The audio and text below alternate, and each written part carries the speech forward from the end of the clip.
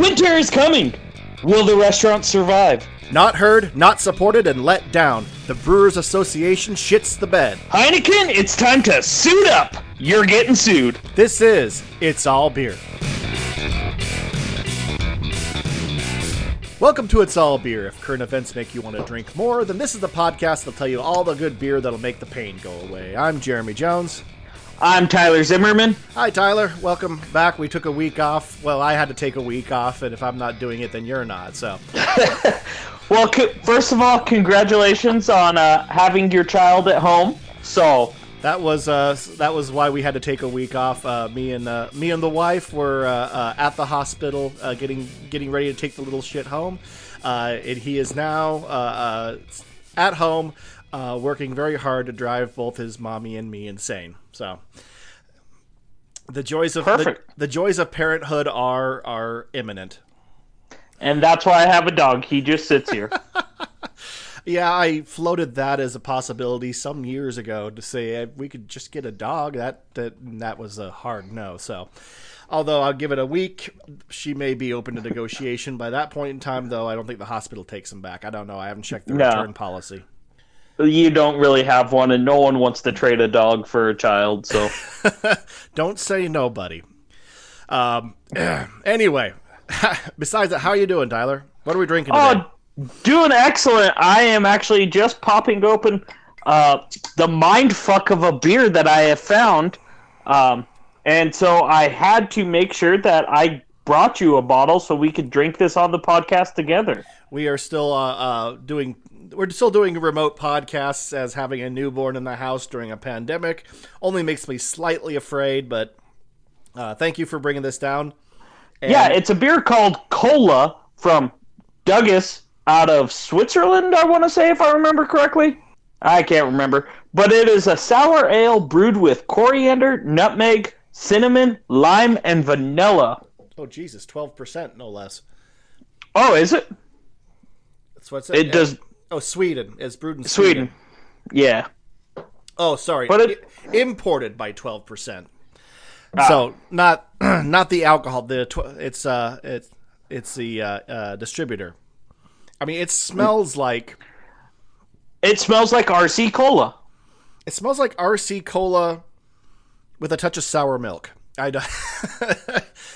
But in a good way. I mean, not in like a rank way. It's like there's a little bit of. I don't know if I get the sour milk, but all right, 4.5% is what it is.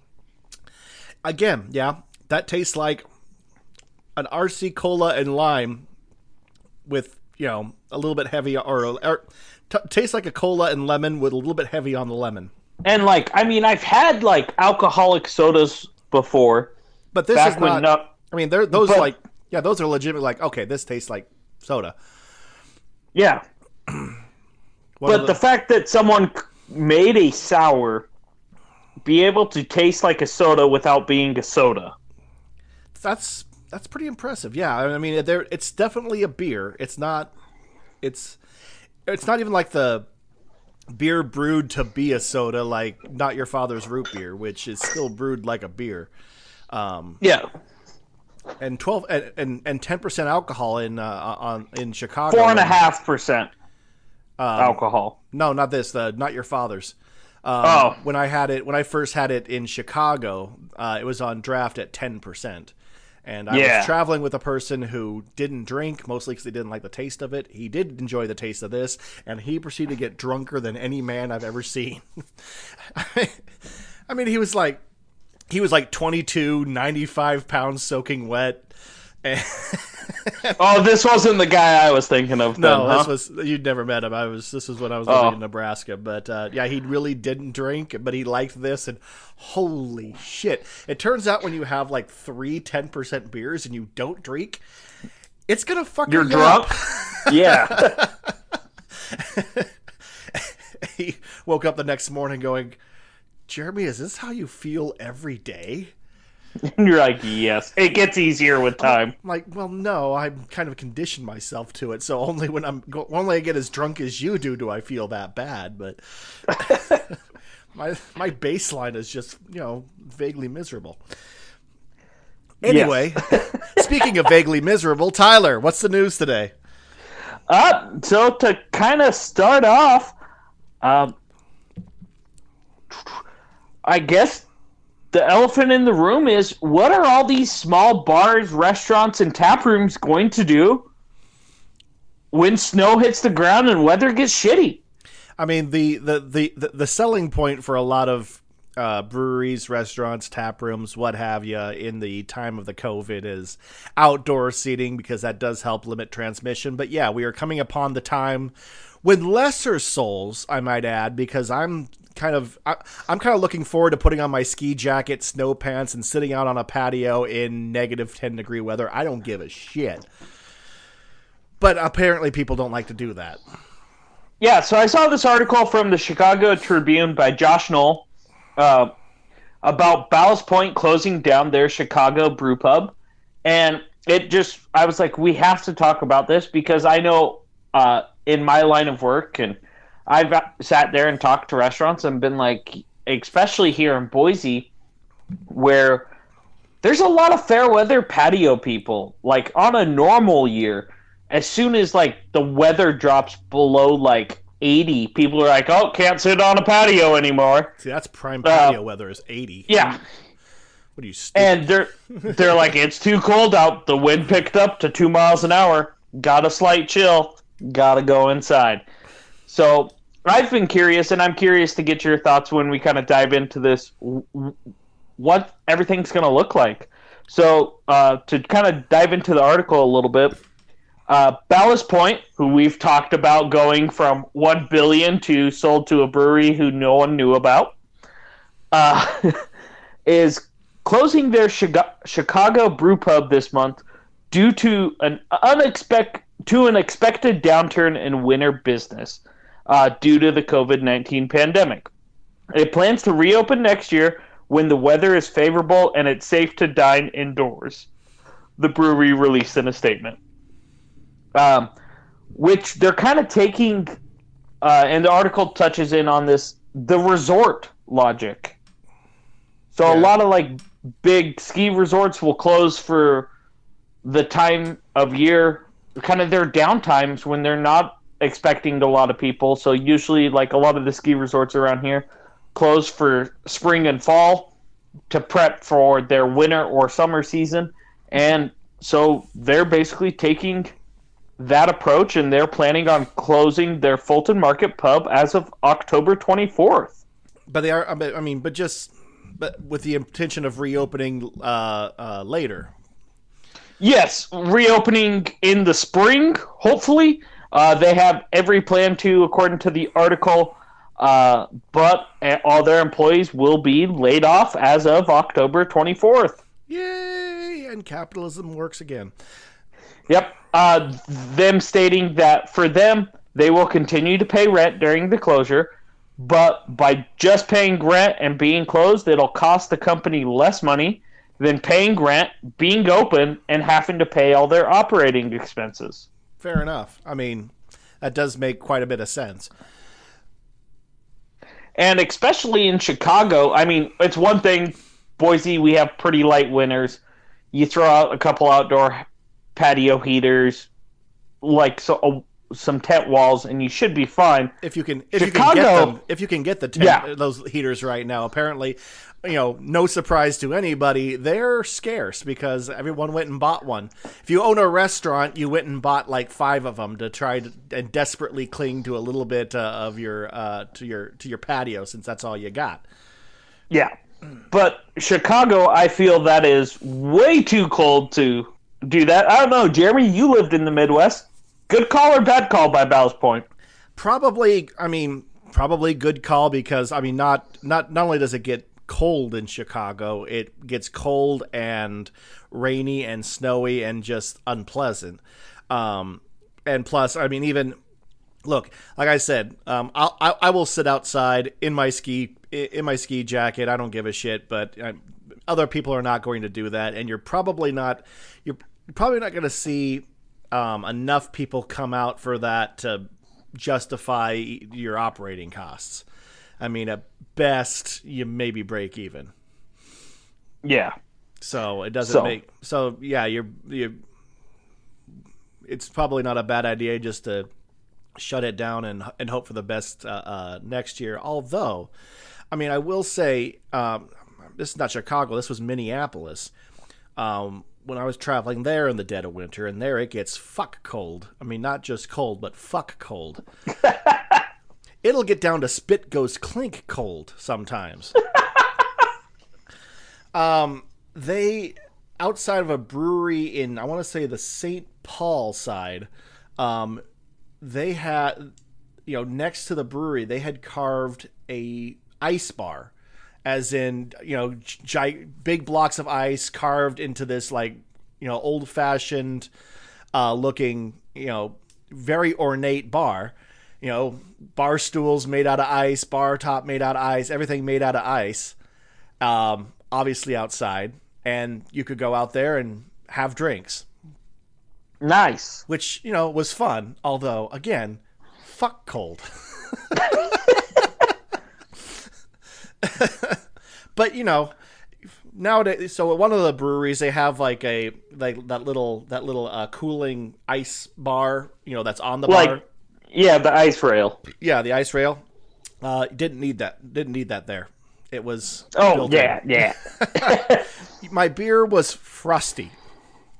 Yeah. But yeah, that anecdote notwithstanding, that makes a bit of sense, and it wouldn't surprise me to see a lot of, especially breweries that or tap rooms that are larger, high traffic, but expecting a big slowdown come the next few months to adopt that idea. Mm-hmm.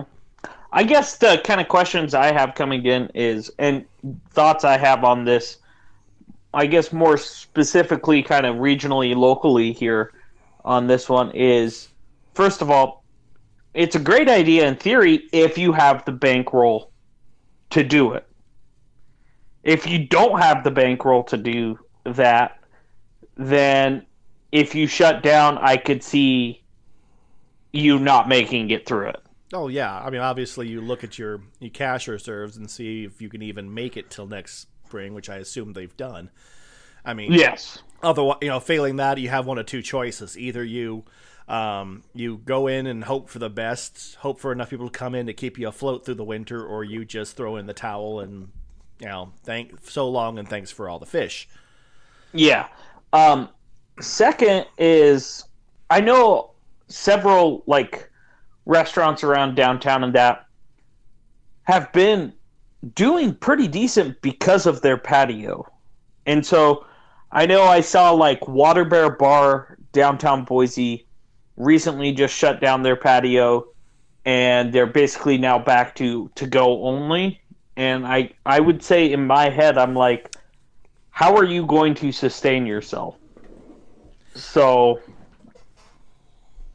and by keeping your patio open, are enough people going to be willing to brave kind of the elements with a patio to stay in business? Well, here you may look at, if you're not familiar with Boise, you may look at its position on the map and generally assume it falls in the fuck cold category, but that's really not the case. I mean, winters here are kind of mild. It drops below zero very occasionally. Yeah, and most of the time it's in 20 to 30 range here. Right, and it tends, highs usually above freezing. It will snow, but usually it's a dusting and it melts by noon the next day. 2015, I believe it was, notwithstanding. Yeah, Snowmageddon notwithstanding.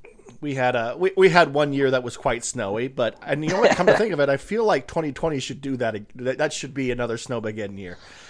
It would just feel appropriate to have to dig my car out of a snowbank during the end times. No, what will feel appropriate is if it's a fucking beautiful winter this year that's just super mild, the most mild, and nothing's open for it. There's or that. But I don't know. I guess kind of what are you? I think most people, and my recommendation would be, try to weather the storm swinging. Don't resort it. because if too many places resort it, there's not going to be enough options, and then the places that are open are going to be overrun. So I mean, I guess if I was one of the places that was planning on staying open, I would 100% be like, yeah, everyone else, mail it in, resort it.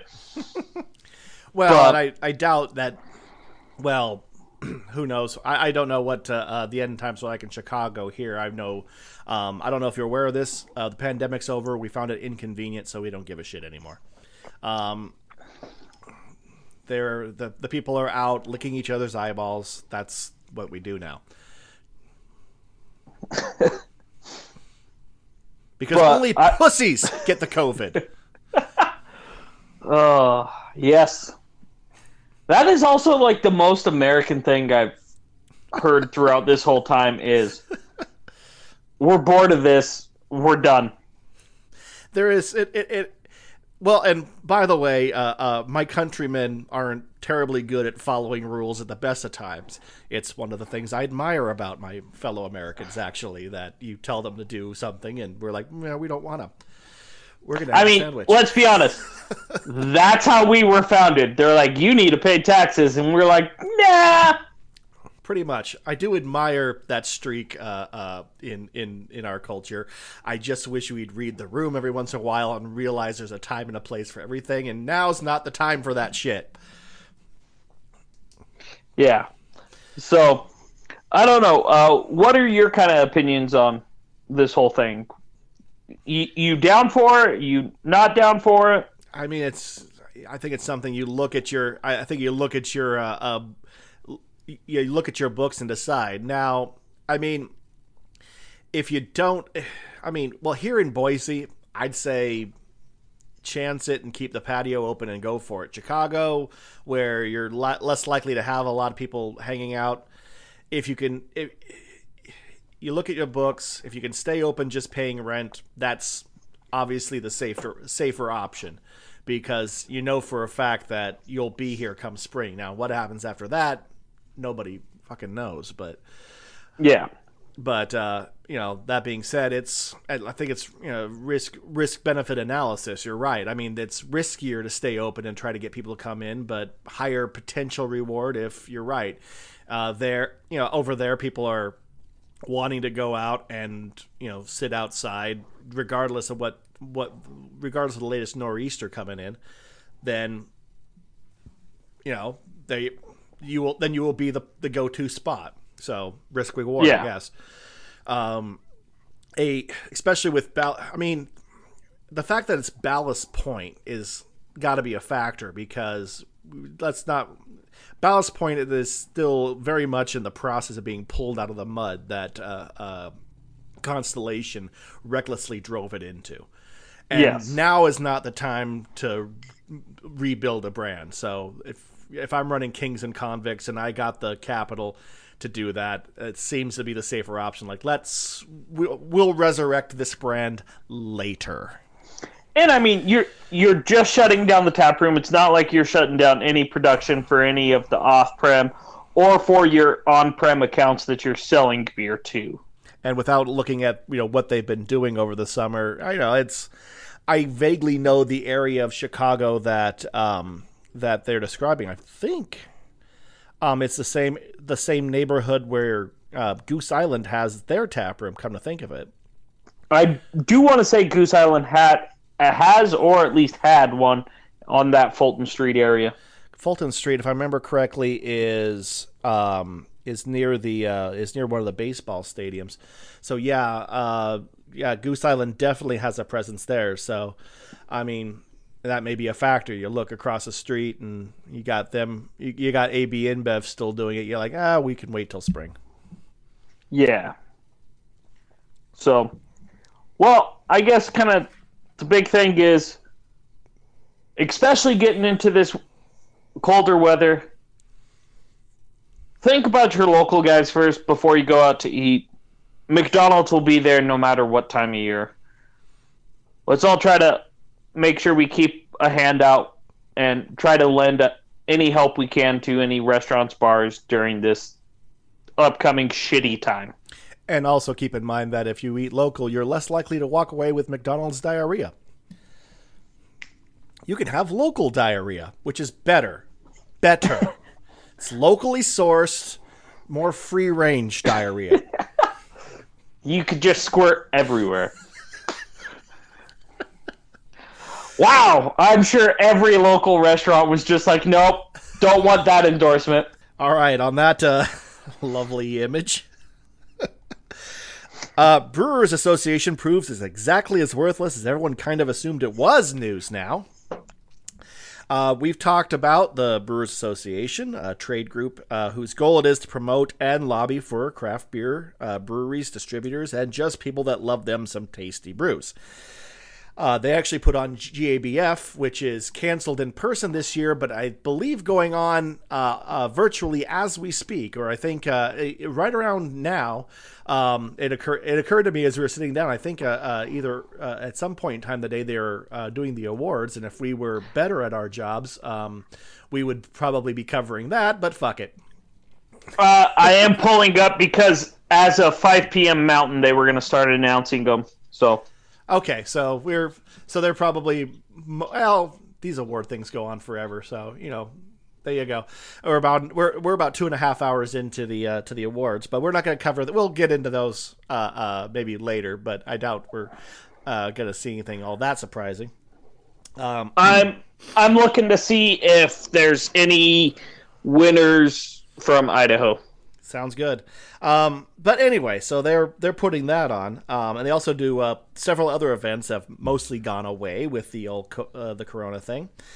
And they're also the ones that created the Independent Craft Seal, the efficacy of which me and Tyler have debated at length on this podcast.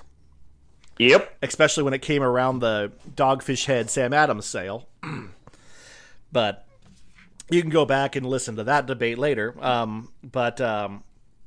The BA is now in kind of a midst of a minor revolt surrounding the promotion and advocacy of diversity and inclusion in the craft beer industry. This article comes from VinePair, and it's by Beth Demon, and it's entitled "Not Heard, Not Supported, and Let Down: How the Brewers Association Lost Its Way." Earlier this year, or last year, the Brewers Association put out a grant for events that promote the ideals of basically events that will improve inclusion and diversity in the industry, which is becoming a bigger and bigger issue. In fact, I just saw an article in a Colorado newspaper talking a lot about the Brewers Association and their efforts or lack thereof to improve diversity within the industry. Just so they can look out at brewery owners and brewers and not see just a bunch of beardy white dudes. But breweries and other groups went out and applied for this grant last year, and in January they were awarded it. They got in 2020 they were full of hopes and dreams, and they went out and made plans to do events, and then those events didn't happen. That's the understatement of the year. We were so full of hope in January. Do you remember those days? Yep. We were still arguing about the brewery Deadpool, which turned out was the least of our problems. Turns out we probably could have an actual Deadpool. Anyway, the kind of events that the one that kind of I'm talking about, just so you kind of get an idea of what they were giving money to. One of the grant recipients was a series of events called Beers Giving. Their event was kind of like a giant kids museum with hand-on experiments, but for beer. They were put together with an emphasis mostly around military families, so children could get an education about the science behind mommy and daddy's favorite drink that makes them tolerable. You speaking from experience there, Jeremy? It's been a long week.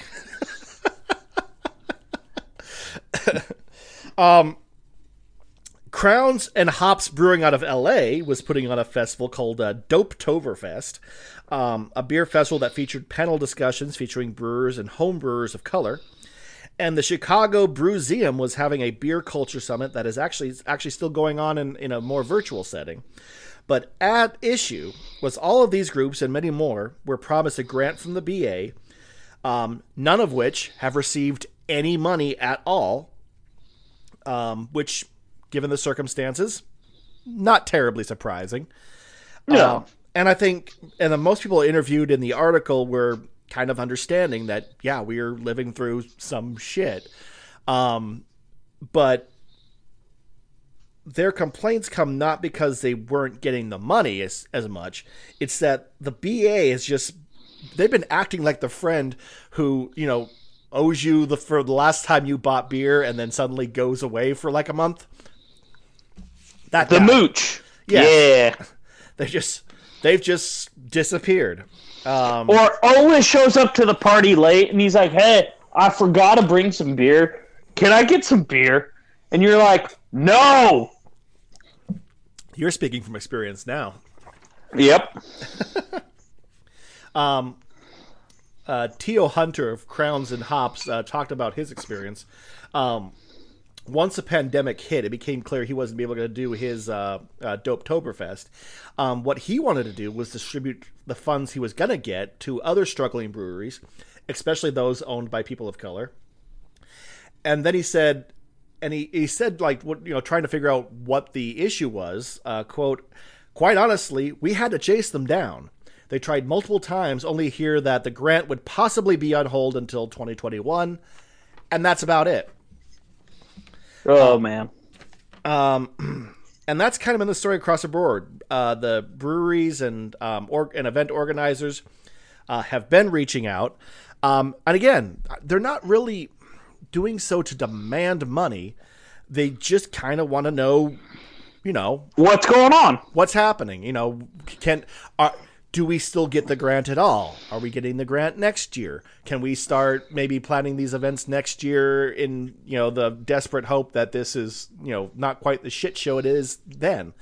Because instead of planning that event, banking on having those funds and not getting them, you kind of need to know. They just, what's going on is like the Brewers Association, please, someone tell us what the fuck you're doing. And actually, that deafening silence is starting to be filled with more discontent among breweries. So I did not know this. You may, but the BA is set up so that membership fees are based on barrels produced. Yes, which sort of makes sense because if you are smaller, you can't afford to pay as much, and right. I mean, it sort of makes sense that Sam Adams would pay more than, you know, a tiny neighborhood brewery in Twiddle Your Ball Stacks, West Virginia. They serve great beer there.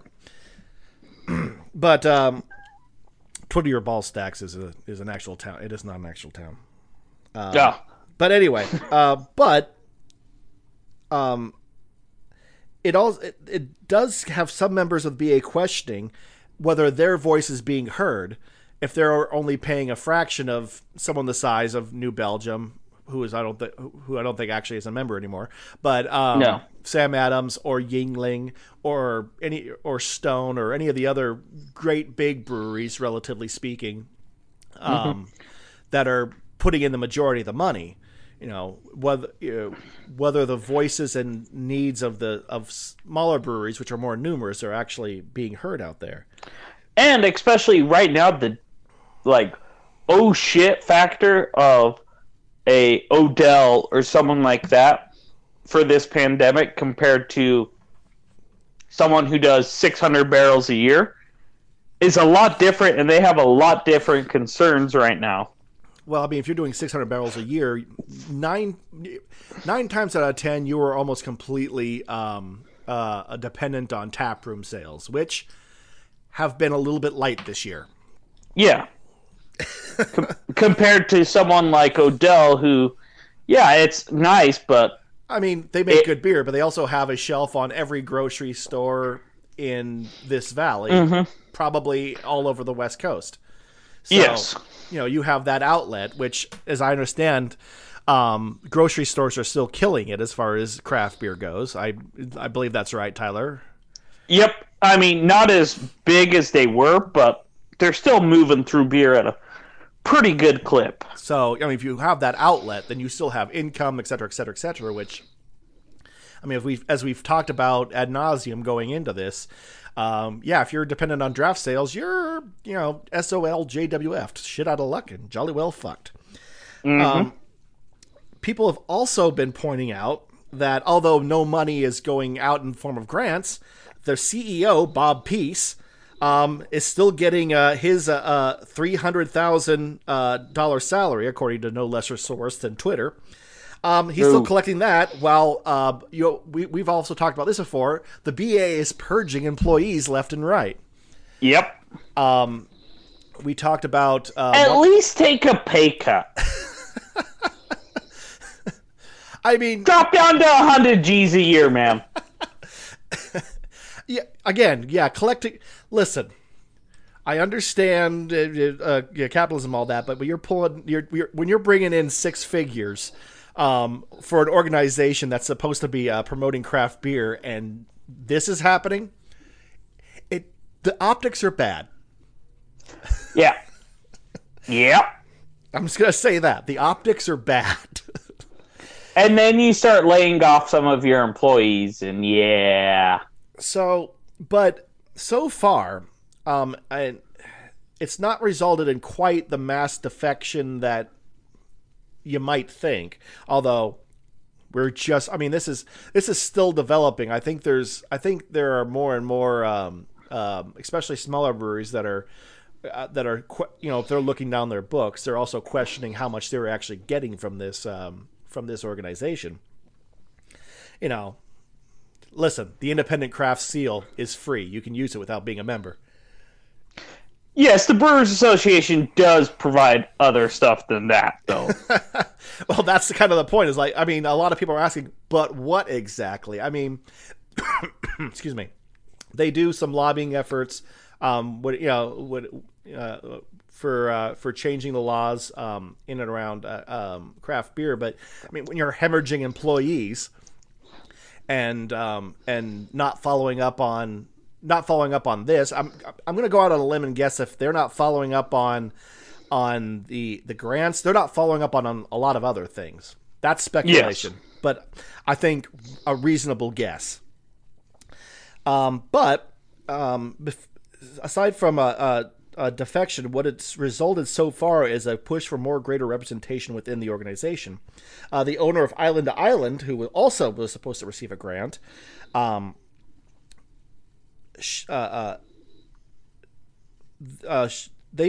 owner pointed out that they are staying in because you can't. Basically, her quote was, "You can't gain an inch if you lose your access to the mile."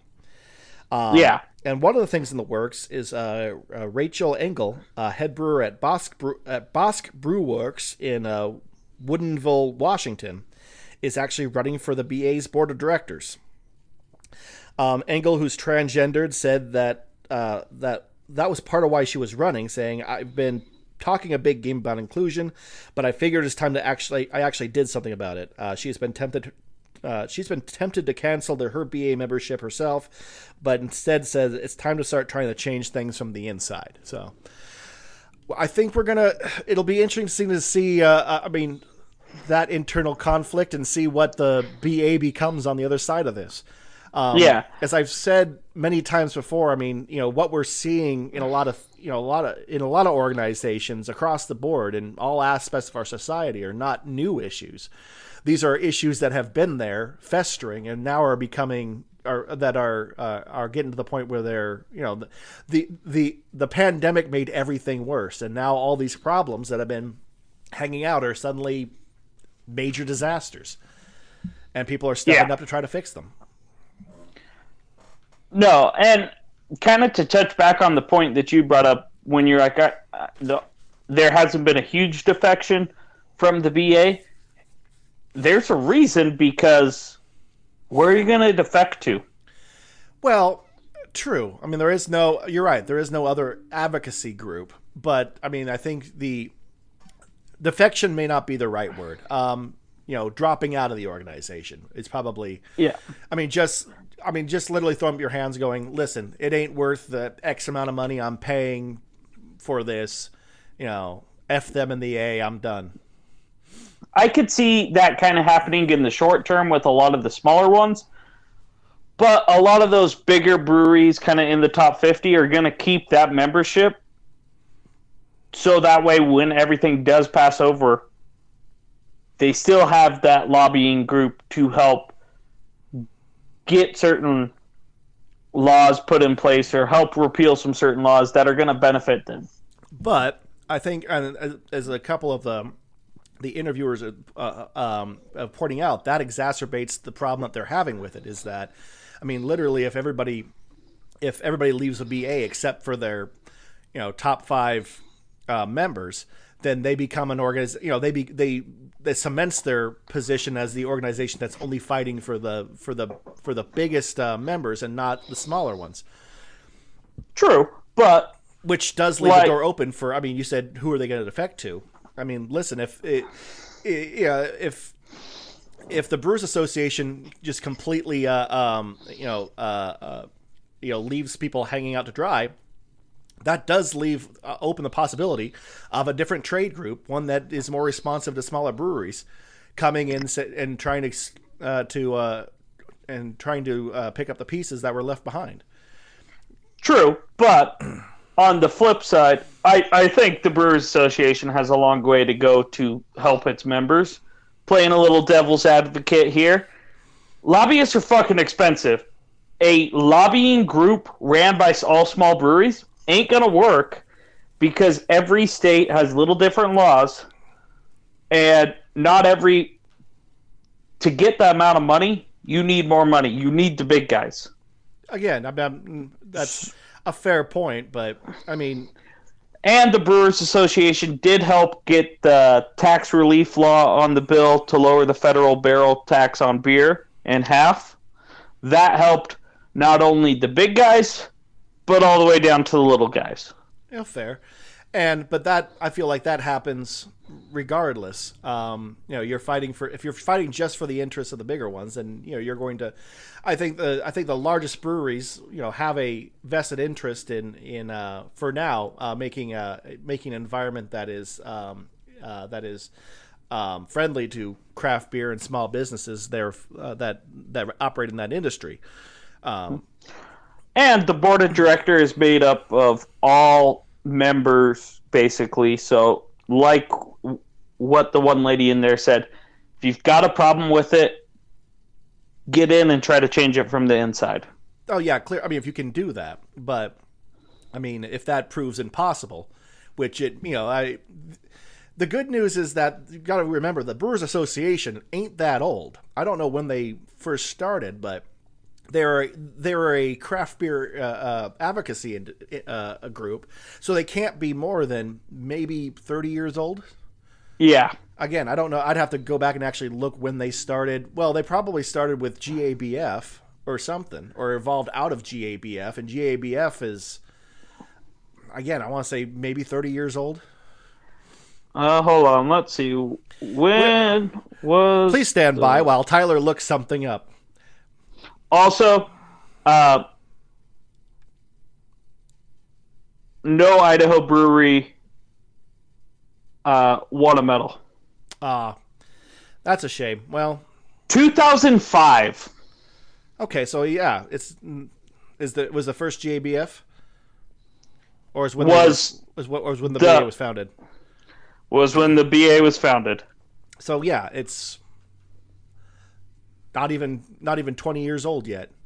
So the good news is, the reason I bring that up is because if an organization's been around for a while, and I'm talking decades, maybe even centuries, trying to get some change into that is you're gonna have a lot more resistance because for obvious reason, you got people who are kind of invested in the way things are, so they're not going to want to change shit. an advocacy group that's not only that young, but also is involved in a industry that is sort of involved in shaking shit up. It wouldn't surprise me to have them be more responsive, but we'll see. Yeah, I think they have a ways to go, but I think right now they're trying to bob and weave wherever they can. But I do 100% think you can't just not respond to your member breweries. Listen, send out an email, guys. Just be like, hey, so about that grant, we're sort of boned in the ass, so how's 2021 sound? Sound good? All right, 2021. We'll do events then, maybe. 2022. Yeah. Someday we'll do events again, and when that happens, we'll start sending out grants.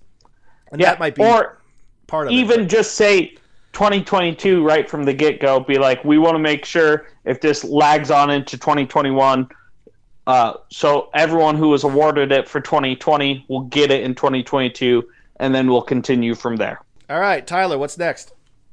So what's next is, Jeremy, we got another contest we need to enter. Woo! All right. I still haven't... You know what?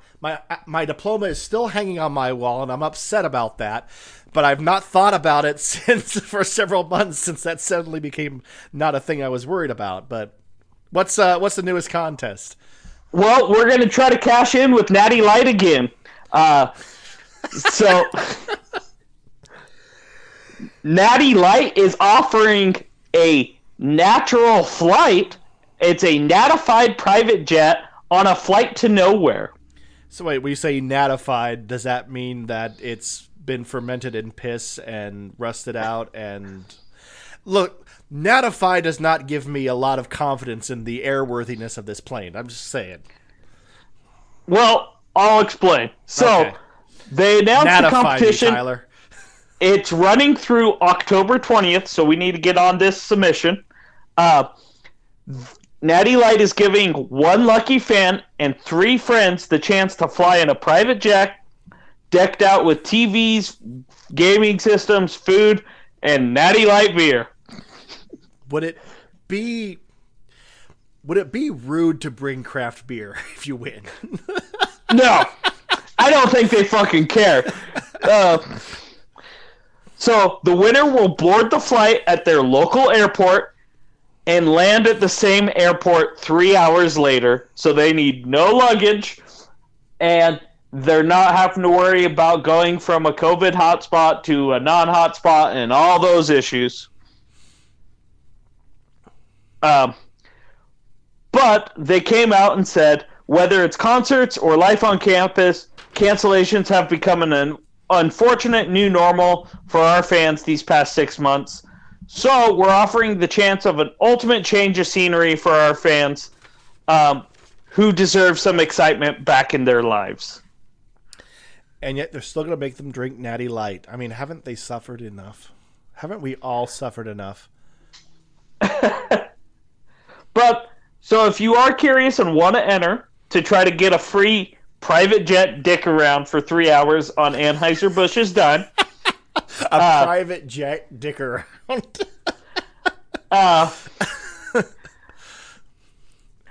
The article that I found on VinePair says, for a chance to win the Natty Light private jet experience, use hashtag natural flight and hashtag contest on social media posts along with what you would name your plane.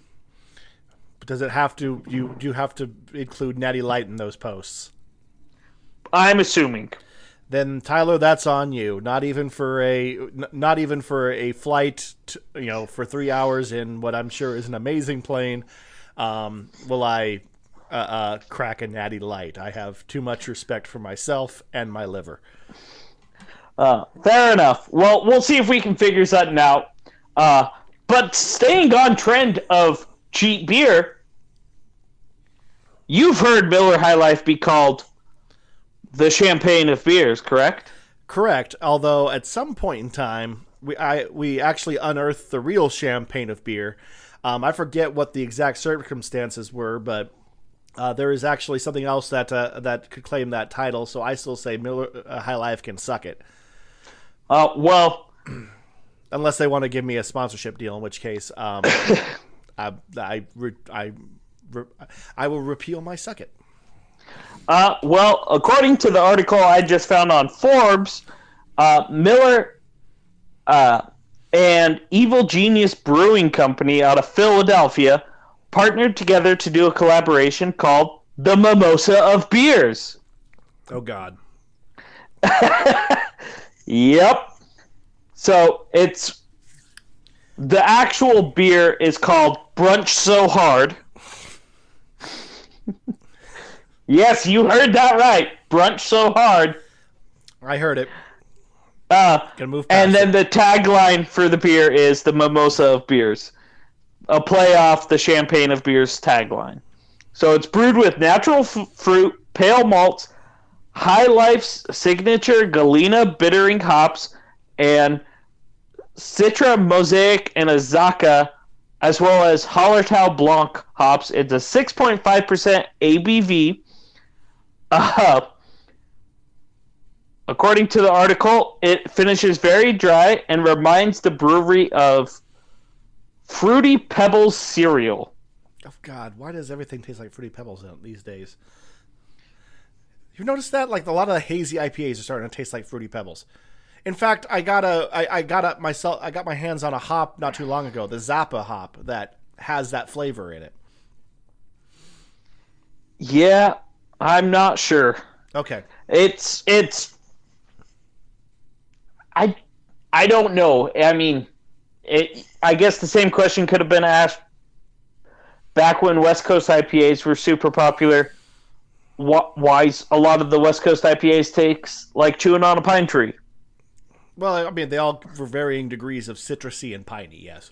Yeah. So, but the article then does get in to mention that a lot of craft brewery workers and hospitality workers will go with a Miller High Life as their go-to shift beer. So it made natural sense for the two breweries to partner up, do that hazy IPA, and kind of do something fun. Wait. After a hard day of making craft beer, you know what we like to do? We like to crack open a High Life. High Life, the champagne of beer. Oh, 100% true. No, it's not. Yes, it is. Oh, God. You're about to lay some truth down on me. It's going to hurt my soul, aren't you? You're a High Life fan, aren't you? Oh, I'll drink a High Life after a long day doing like an event out in the sun. If you go into some like off the beaten path dive bar and you see that's not too far from a local craft brewery, you'll see some brewers, some cellarmen, sales guys. They'll walk in, order a Miller High Life. I'm learning a lot about an industry that I once thought I was a part of, but apparently I've been out of the loop. So apparently that everybody, unbeknownst to me, last week I found out about the salted nut roll. Now I'm finding out that y'all are drinking High Life. I'm just not invited to your parties, am I? Apparently not. It's. I mean, when you're spending a day analyzing beers, it's nice to get away to something you don't have to think about, and it's refreshing and easy. I don't. That's the idea of going for a domestic is not where I'm getting flummoxed. I mean, I think I have stated more than once that my go-to, it's not really a domestic, but my go-to beer is Modelo Especial. Yeah. As far as something, to slam back an entire 12-pack of and pass it out on the lawn. I guess the reason Miller High Life kind of takes away is it's not Bud Light, it's not Coors Light, it's not one of the big guys. I mean, it is not one of the big. It is, but it doesn't have the feel. It's not Coors, which is strangely probably bigger than High Life is these days. I'm not sure. It's the same fucking company. Yeah, but they're different beer. Yes, but it has the feel. It's marketed a little like more hipsterish. It's marketed more like a craft beer. Oh, Pabst, have you fallen so far already? You were supposed to be the beer of all the hipsters. ironically being drunk with a trucker hat and a tuxedo T-shirt. But so that kind of rounds that up. They have it on sale for 4 packs for $10.99 a piece. So if you're in the Philly area and want to brunch so hard, go check out Evil Genius Brewing. One last story today. More trademark lawsuit news now, because why not? It's about time. It's been, a whole week since we did one, or 2 weeks since we did one of these, and only because we were off last week. A brewery in Miami, Florida, is suing Heineken, saying that a cease and desist letter cost them a lucrative sponsorship deal and losing the rights to their brand to their most popular beer. This article. I'd be fucking pissed. This article comes from the Miami Herald and was written by Carlos Frias. This story, like most beer stories about general assholishness and sociopathic disregard for other people, starts with Anheuser-Busch. Specifically, with a former sales and marketing director, Manuel Purinando. Or Purinando. However you pronounce that. You work for AB InBev, so I don't feel bad about butchering your last name, Manuel. Sorry, Manuel. Manuel had a dream to bring back Cuba's oldest beer, La Tropical. This idea went back to 1993 when he first filed a trademark to the name. That may be an important part of this story. After that, so 93. After that, he was working with Concrete Bench Brewing, which is actually owned by Sam Adams. And during his time there, he recreated the original recipe for La Tropical. The final step to resurrecting this Cuban, I'm going to guess, favorite, or at least known by Cubans.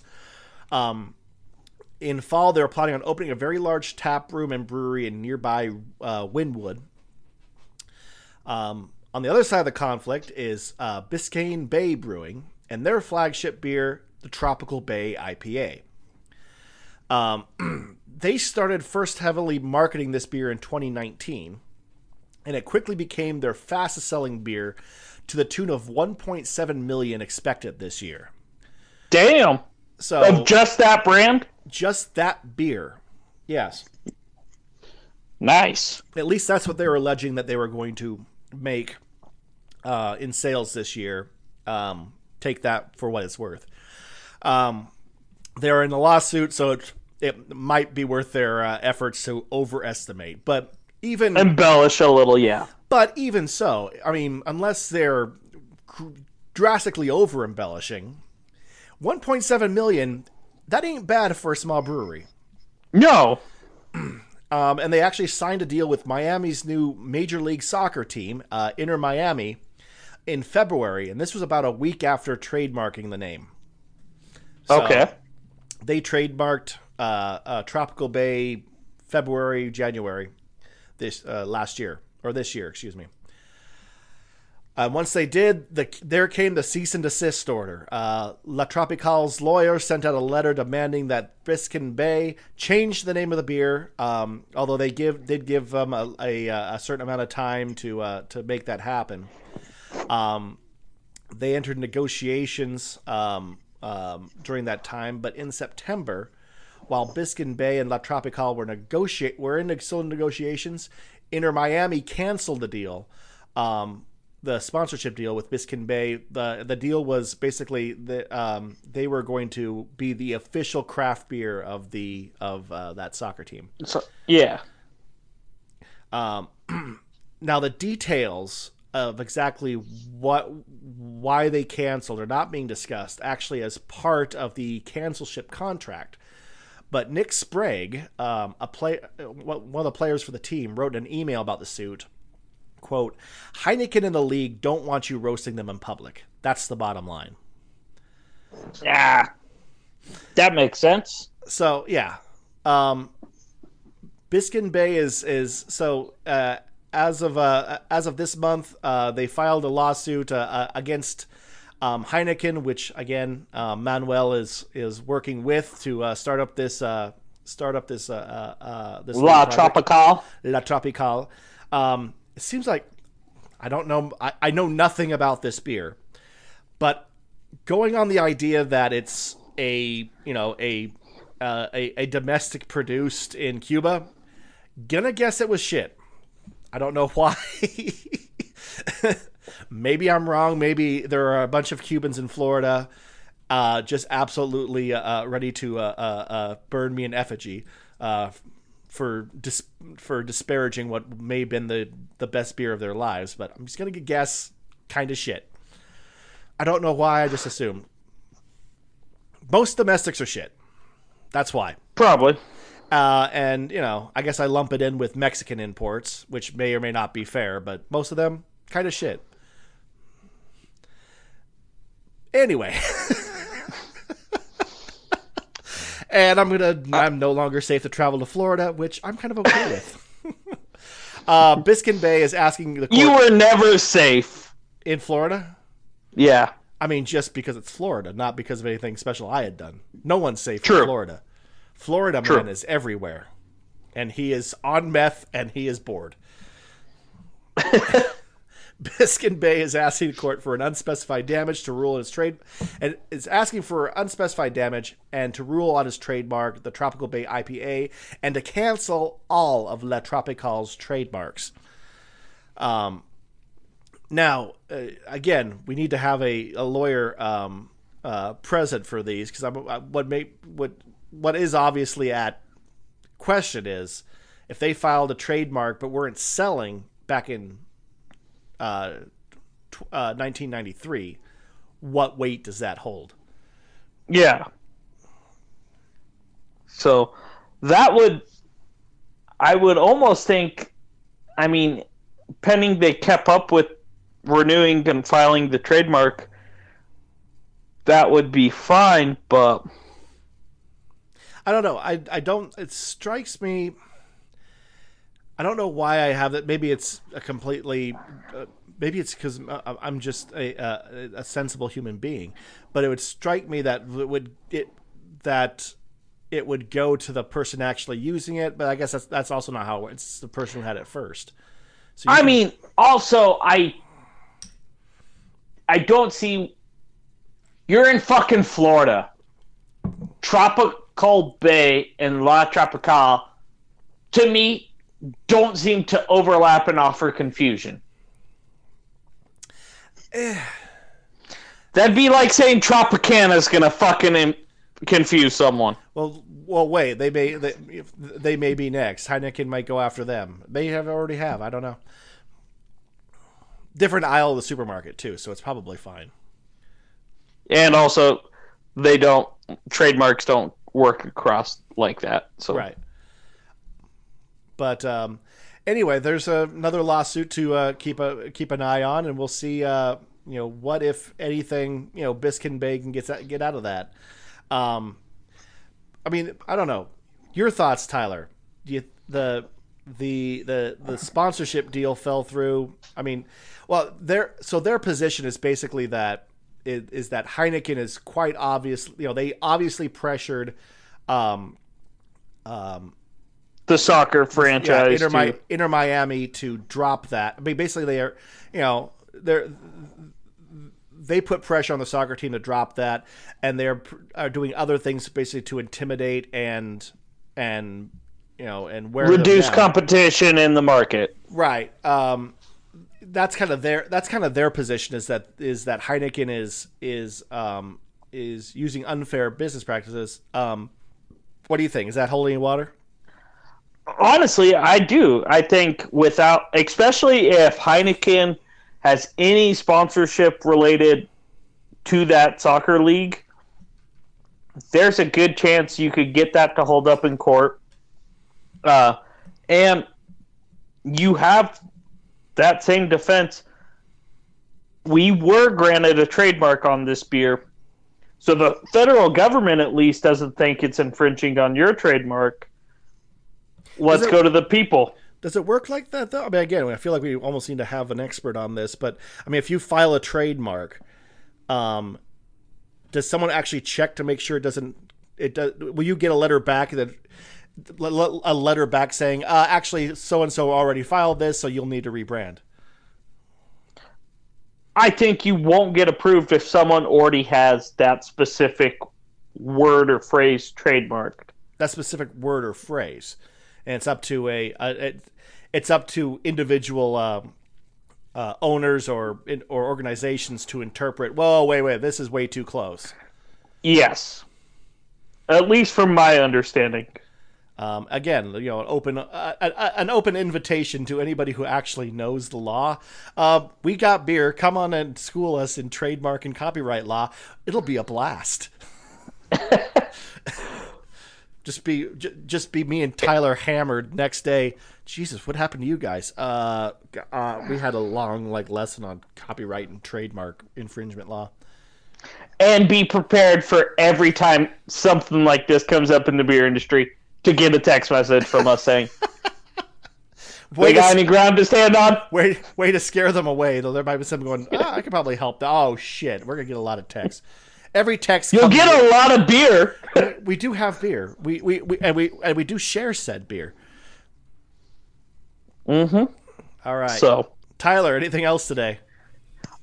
If you haven't already watched Bill Burr's Sam Adams sketch from Saturday Night Live last weekend, watch it. It is the best description of pumpkin beers because pumpkin beers are terrible.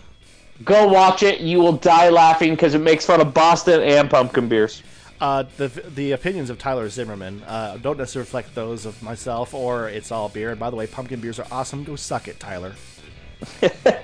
Pumpkin beers are delicious and they are awesome right now. So you know what? Shove a pumpkin up your ass. Just stick it right up in there. Pumpkin beers for life, bitch. I'll drink a fucking pumpkin beer in April. I don't give a shit. And I'm becoming more militant for pumpkin beers as time goes on. Well, Jeremy, specifically, you need to watch this video and tell me if you don't get a nice chuckle out of it. I'll let you know. Anyway, this has been It's All Beer. As always, you can get a hold of us. You can get our email is itsallbeer@gmail.com. Go ahead and tell Tyler why he's wrong about pumpkin beers, because they are awesome. You can also get a hold of us on Facebook and Instagram. We post pictures of what we're drinking, which are occasionally pumpkin beers, at least for me. Tyler is a heretic and will not touch them, apparently, but those pictures are up there, so you can see what we're drinking, see what we're doing, and you can see what stories we're reporting on our Twitter account, It's All Beer 1, because apparently someone already had that. Find that loyal so we can sue the guy who has at It's All Beer without the number behind it, and we can claim our rightful Twitter place in this world. And as always, you can leave us a review on iTunes or on Facebook or some other things. They may help, they may not, but it makes Tyler feel better about himself, and right now I think we all need to feel a little bit better about ourselves. So, go. You can go tell us we're doing a good job. Or tell us we're doing a terrible job. I'm not sure. Either way, I don't think we're stopping this. Fair enough. But anyway, I think that'll be all from us. I'm Jeremy Jones. I'm Tyler Zimmerman. I'm going to go drink a beer. Me too. Have fun. Get well soon, Aaron.